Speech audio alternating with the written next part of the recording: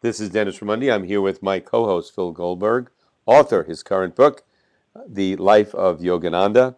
Our guest today, Arielle Ford. She is the sister of Debbie Ford, who is the author of her latest book to be out, Your Holiness, Discover the Light Within.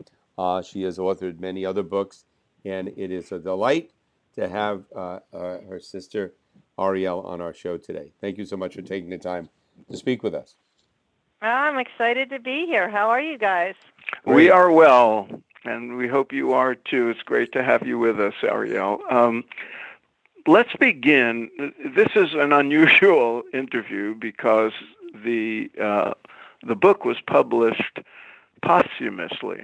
Debbie passed away about 5 years ago, and you saw to it that the book would be published, and therein lies a story. So why don't you tell us how the book came to be, and tell us, for the sake of listeners who are not familiar with Debbie and her work, a bit about her as well. Sure. So Debbie was a #1 New York Times bestselling author. That book was called The Dark Side of the Light Chasers.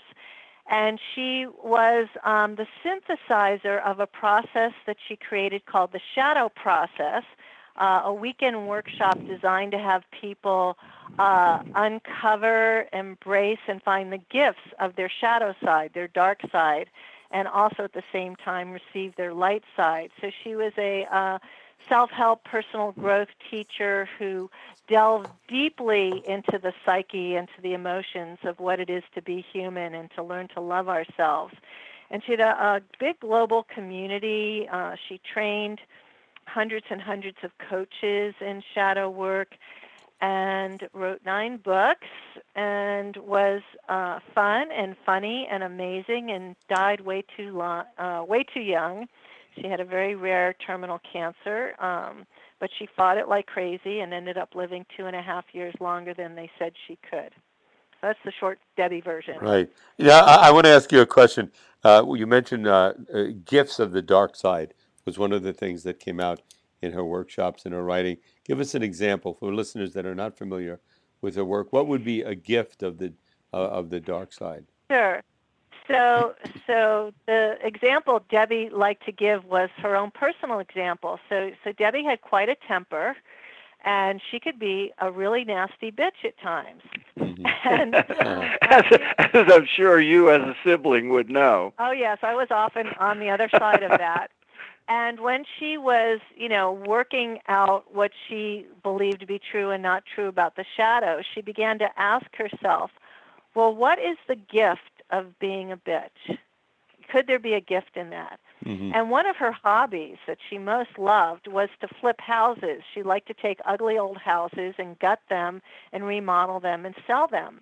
And she saw that being a bitch was really useful when she had to deal with the contractors and the carpenters and the electricians and the plumbers and the tile people, because she was a perfectionist. So she was able to make peace with the fact that there was a part of her personality that was a bitch.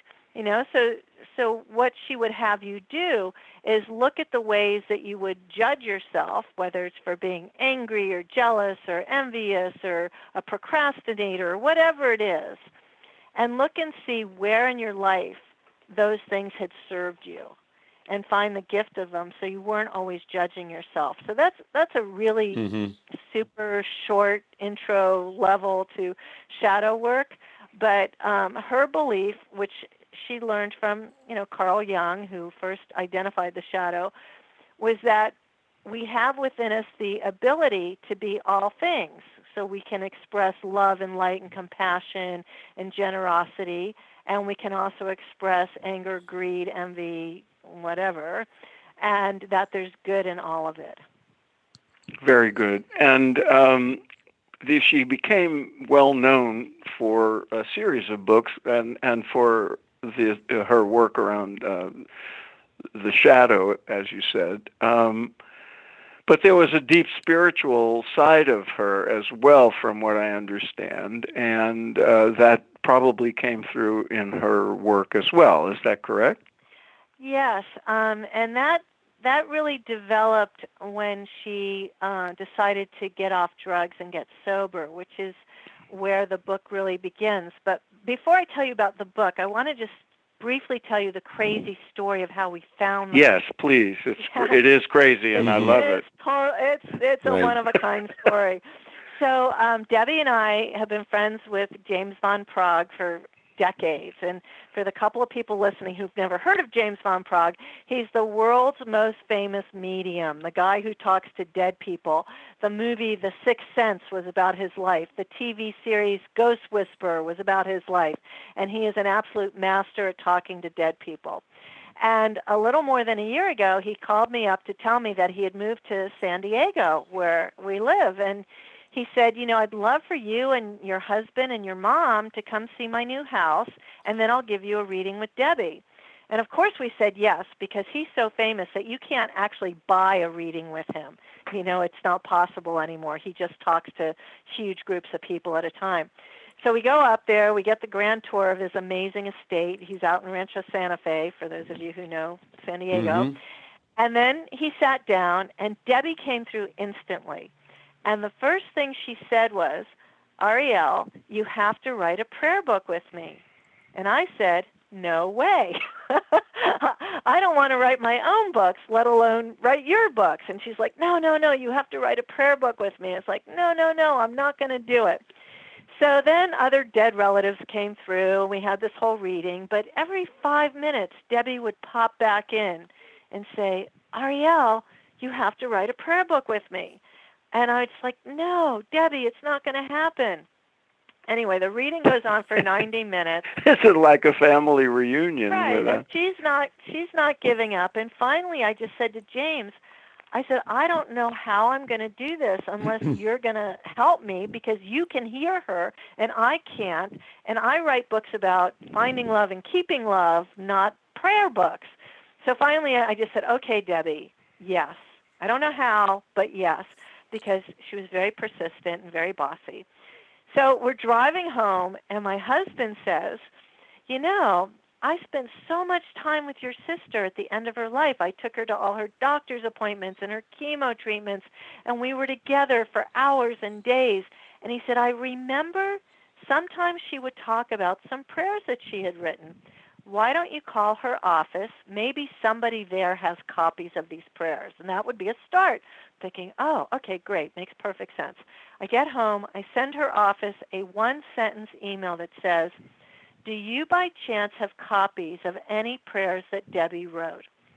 And the answer comes back, oh, I can do better than that. She wrote an entire manuscript, and I've attached it. Wow. So I'm now freaking out because I was her literary agent. If she wrote a book, I would know about it. I knew about everything, but I'd never heard about this prayer book. So I open it up. I start to read it. It's 200 pages, fully edited, brilliantly written. It's the best thing she's ever written. I'm like going, oh, my God, where did this come from?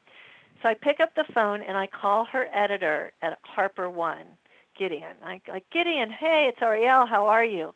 And he stops me, and he says, oh, Ariel, I'm so glad you called. For the last 4 years, I've been feeling so guilty. Your sister always wanted to write a prayer book, and I always talked her out of it. And I said, well, today's your redemption, Gideon. Check your inbox. I just sent you the book. Wow. Yeah, Wow, so what a 3 story. days later, they bought the book. Wow. And the book came out last week, and it's beyond brilliant. It's called Your Holiness, Discover the Light Within. And it's more than a prayer book. It's a very prescriptive book that is filled with original prayers by her and Emmett Fox and Rumi and Marianne Williamson, but it's mostly a narrative of how prayer saved her life from being a drug addict and how you, as the reader, can save your own life from whatever it is you're dealing with, whether it's a hard addiction, a soft addiction, self-doubt, self-loathing, procrastination, misery, whatever it is. This book will change your life. Ariel, I'm curious. Were you and Debbie, were your spiritual paths similar? The timing on them the same? Did you walk that path together? Was it very different? Did you come together more at the end of her life spiritually? How did that go as Um, siblings? Yeah.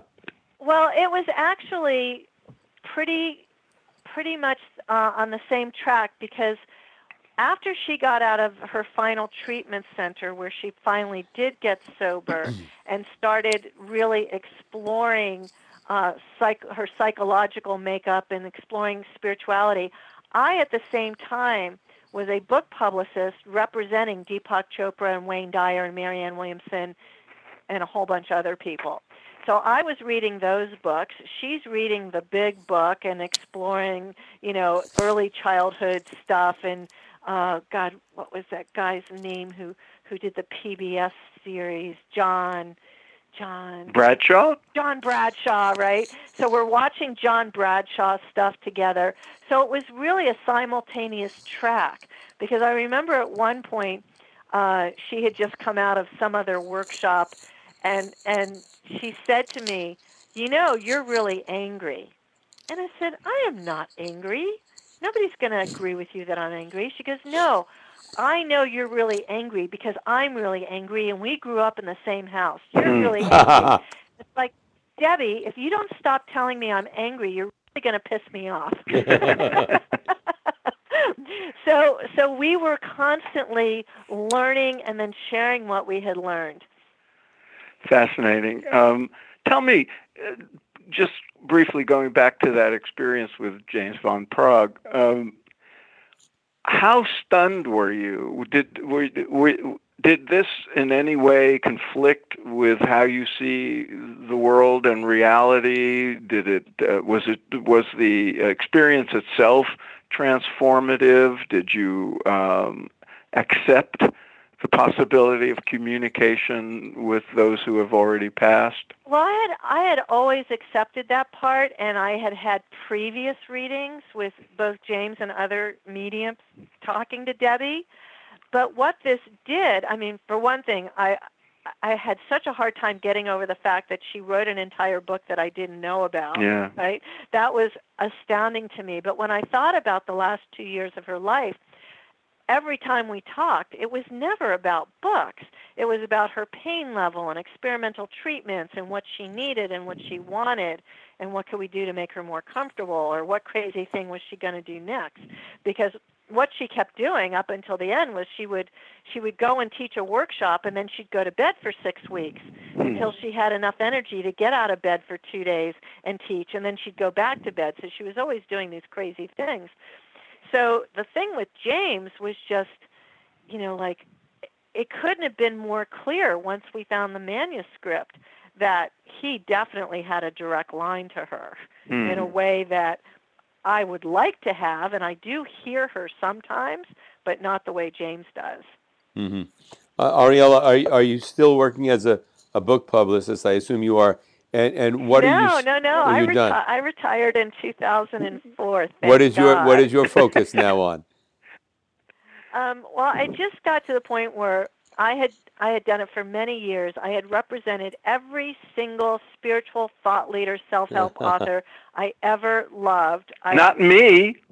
Well, but your book's just coming out, and I can't wait to read your book because No, I love yoga. There were many in the past, but no, I'm kidding you. Go ahead. Yeah, but no, I just got to a point where I just knew it was time to stop. Like I believe that I came in with sacred contracts for all of the authors I worked with. And then when my final author, my last one was Lynn Twist, who wrote The Pull of Money. Yeah, she's been on the show. She's been on our show. Well, you know how phenomenal she was, and I knew that she was my last author. I knew that my contracts were done, and it was time to move on. What I didn't know was that it was also my time to become a teacher. And that's when the Soulmate Secret came out, and I started getting offers to teach at the Chopra Center and Omega, Kripalu, Esalen and all those places. And it just was necessary for me to come out from behind the scenes and and do what I'm now meant to do, which is something I love. I teach people how to find love, keep love, and be love. And did that new phase of your life begin while Debbie was still also active in teaching? And did you work together? She was the catalyst. I had never, ever in a million years dreamed of doing anything like that. And we were on a cruise with 200 of her coaches, and she was leading them through the whole thing. And one day she just said, I want you to come up here on stage and share with my coaches how you manifested your soulmate using the law of attraction. So I got up and did this 45-minute extemporaneous talk, and the next thing I knew, about 150 people were coming at me saying, hey, I want to read that book. So she was the start of it. She actually foresaw my future way before I did, because it was never on my to-do list. I mean, I had written books already, but they were different kinds of books. I never wanted to become a speaker, teacher, expert. And I'm glad that it happened, because I really enjoyed doing it, but it was a really big surprise. Mm-hmm. Very good. Ariel, somebody's listening to us now on the podcast, and they get inspired about hearing you speak about spirituality, about growth, about love, but they're sitting in their home and they're maybe a little depressed or they're a little confused, but they want more in their life. They want to go deeper. They want spirituality. They want a deeper love. What do you recommend to them? Where do they start? Where do they go? The place to start is to get a piece of paper and a pencil and write down all of the people in your life that you love that love you. Okay? Because my definition of a soulmate is somebody that you can completely be yourself with, somebody with whom you share unconditional love, and when you look into their eyes, you have the feeling of being home. So that would fit a lot of people. It might be your parents, your kids, your siblings, your best friend, your coworkers, your cats, your dogs, your neighbors. Make that list of those people that you know love you and that you love. And then create your own practice. So every day you spend time in gratitude, thanking God, Goddess, the universe, whoever it is you believe in, thanking them and being grateful for all the love you already have. And fill yourself up with all of that love. And then once you begin to do that on a regular basis, your heart becomes magnetic to bringing in romantic love, in addition to having all that love.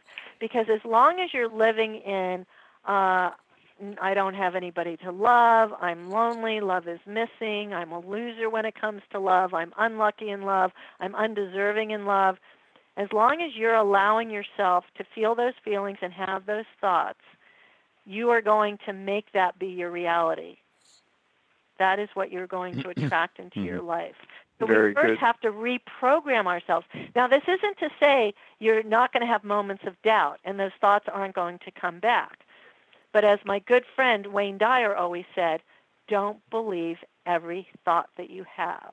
Mm-hmm. Just because you have the thought, I have no love, doesn't make it true.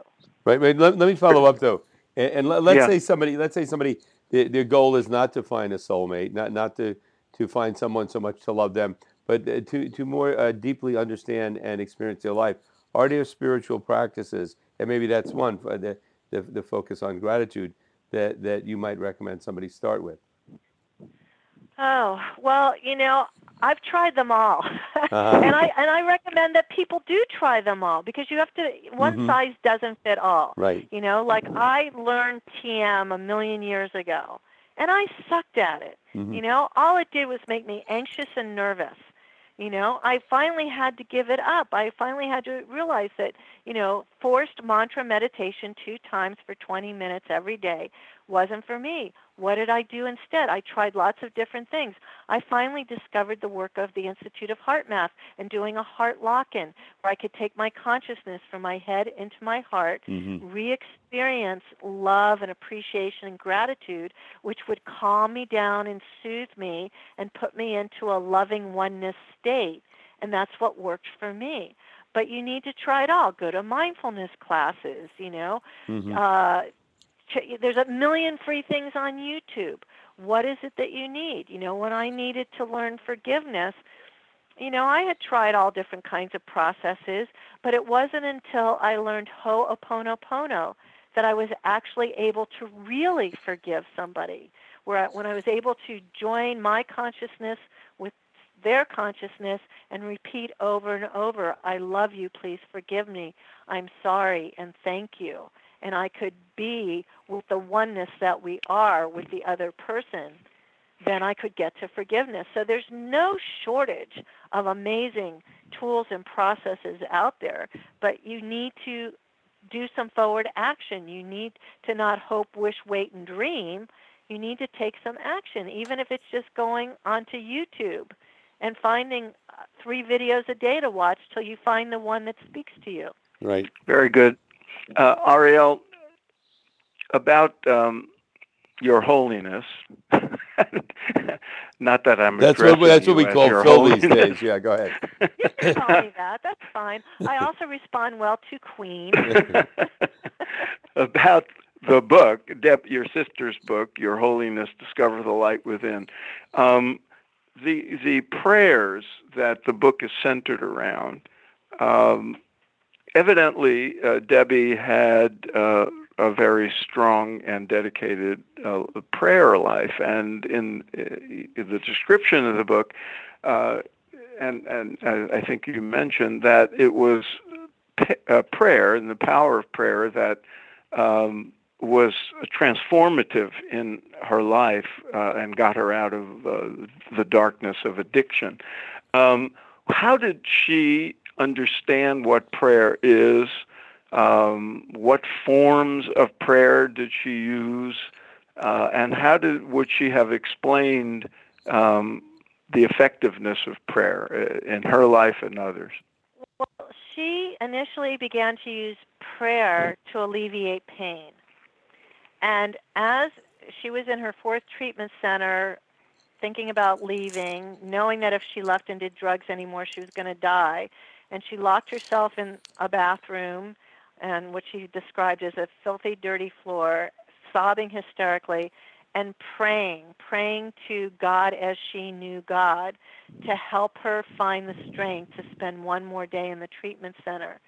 And after a time, she said she felt a sense of calm and peace descend upon her, and she realized that she could stay one more day.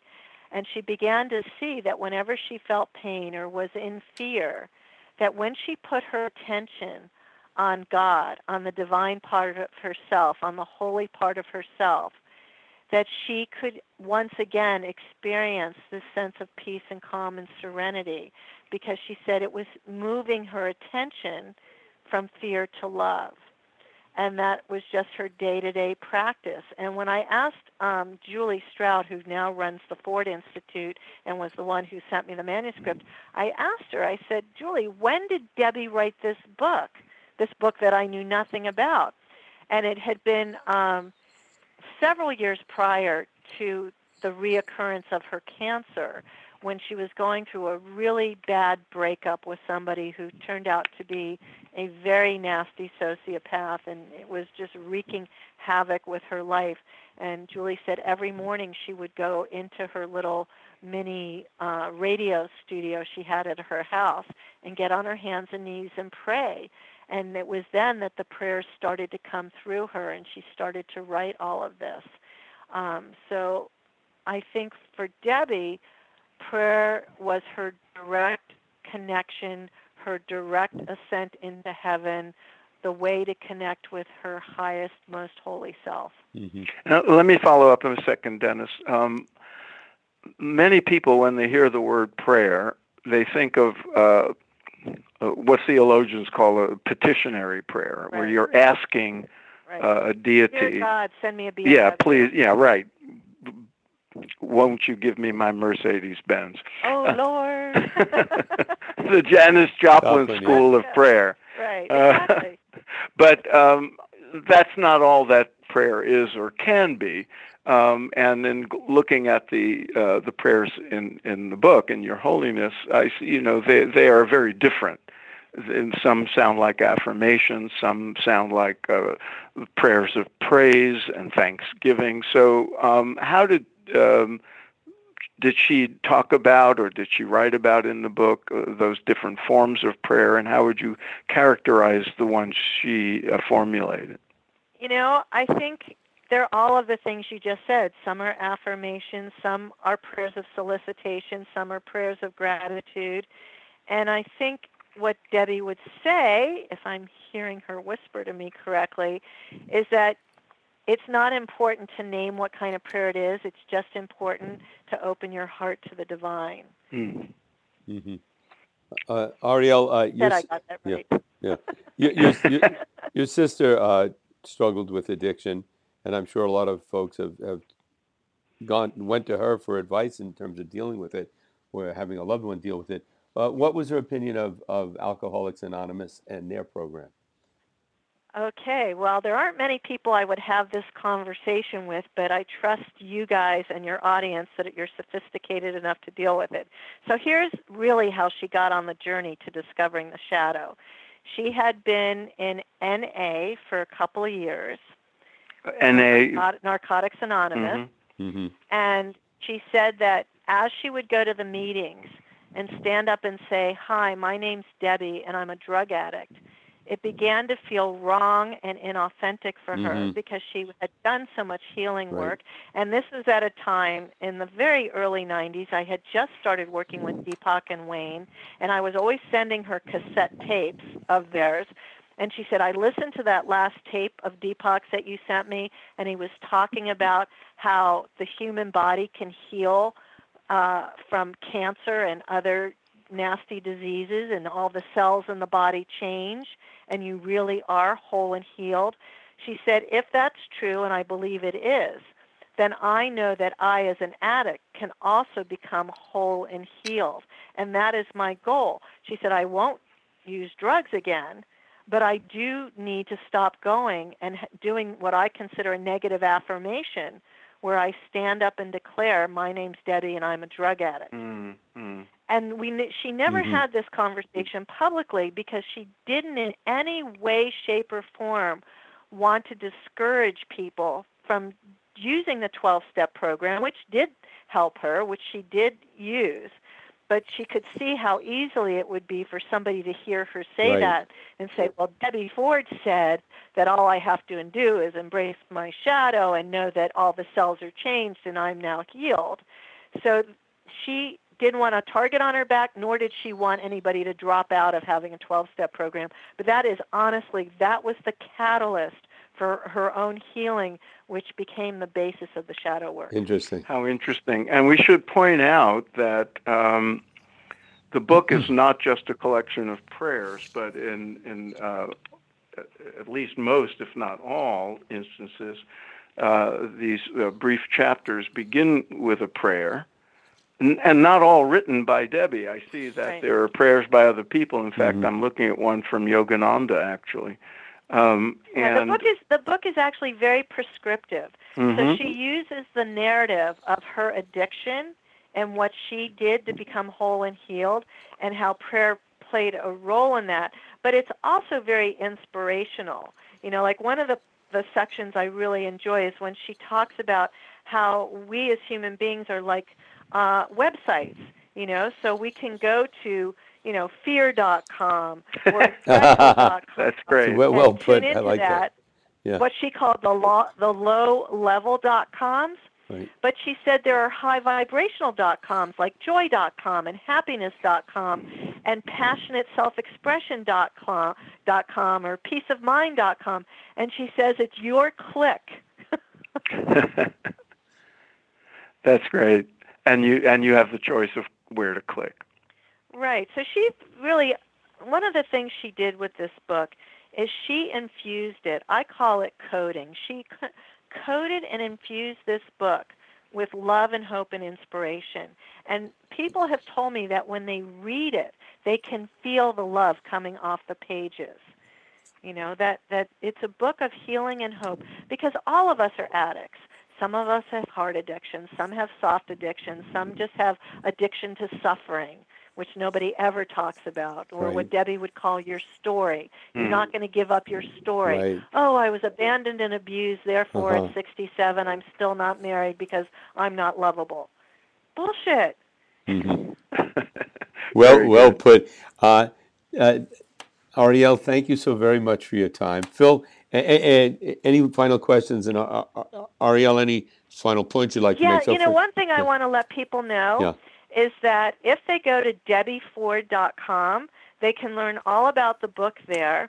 If they buy the book, we are giving away all these bonuses. So one of the bonuses is a half-hour video where I interviewed Debbie about the book via James Van Praagh. Wow. Yes, it was quite wow. something. She goes really deep dish on Mhm. what she's learned about love, judgment, and forgiveness on the other side. There's a collection of her audio meditations. There is the opportunity to win a reading with James Van Praagh, and there's also a chance to win access to the weekend shadow process. So, if this is at all interesting to you, please check out debbieford.com. And there's also something called the Ford Institute. Yes, and there's access to that at that same site. So the Ford Institute keeps the shadow process going. In fact, there's one next weekend in Los Angeles, and there's many others coming up. And then she has coaching programs, and she's trained a lot of people who want to learn how to love, accept, and embrace and find the gifts of their shadow. Great. Well, thank you, Ariel, for taking the time and carrying on your sister's legacy. I'm sure she's pleased and proud. Uh-huh. And keep up the good work. Right. Yes, And thank you. And go ahead. let me know when I can read your book. I want to read the Yogananda. Phil's You book, can The Life of order Yogananda. it now. Okay. I'm Or ordering it right now on Amazon. Right. it's a deal. So that's the Okay, life of thank you, guys. that's the life of Yogananda. And again, the book, Your Holiness, Discover the Light Within, Debbie Ford. Thank you so very much, Ariel. All right, thank Take you. care. Take care. Bye.